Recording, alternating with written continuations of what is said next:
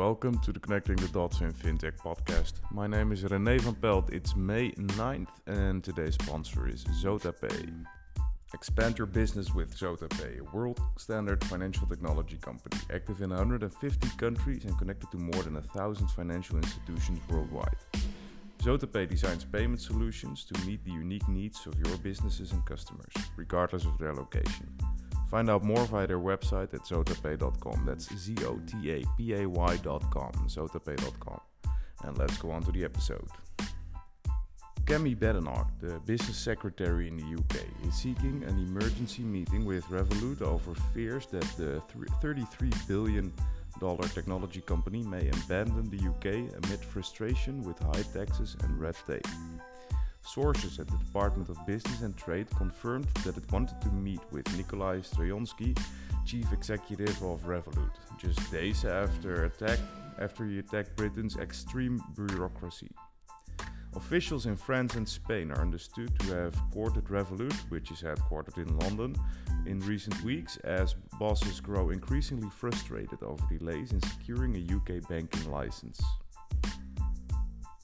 Next up, Binance lifts block on Bitcoin withdrawals amid heavy volumes. Crypto exchange Binance halted Bitcoin withdrawals for several hours on Monday, citing heavy volumes and a surge in processing fees. Late on Sunday and again early on Monday, the world's biggest crypto exchange shut Bitcoin withdrawals, saying there was a glut of pending transactions because it hadn't offered so-called miners a high enough reward to lock the trades in the blockchain. The halt pushed Bitcoin lower, though its losses were marginal, with the cryptocurrency last down about 1%, lowest in nearly a week. And last but not least, JP Chase must pay Frank founder Charlie Jeffis defense costs in a suit accusing her of defrauding the bank in its $175 million acquisition of her college loan planning site.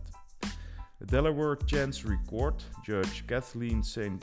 J. McCormick, concluded Monday that JP Morgan was legally obligated to cover Genesis legal bills, rejecting the bank's argument that their alleged fraud fell outside the scope of the 2021 merger agreement.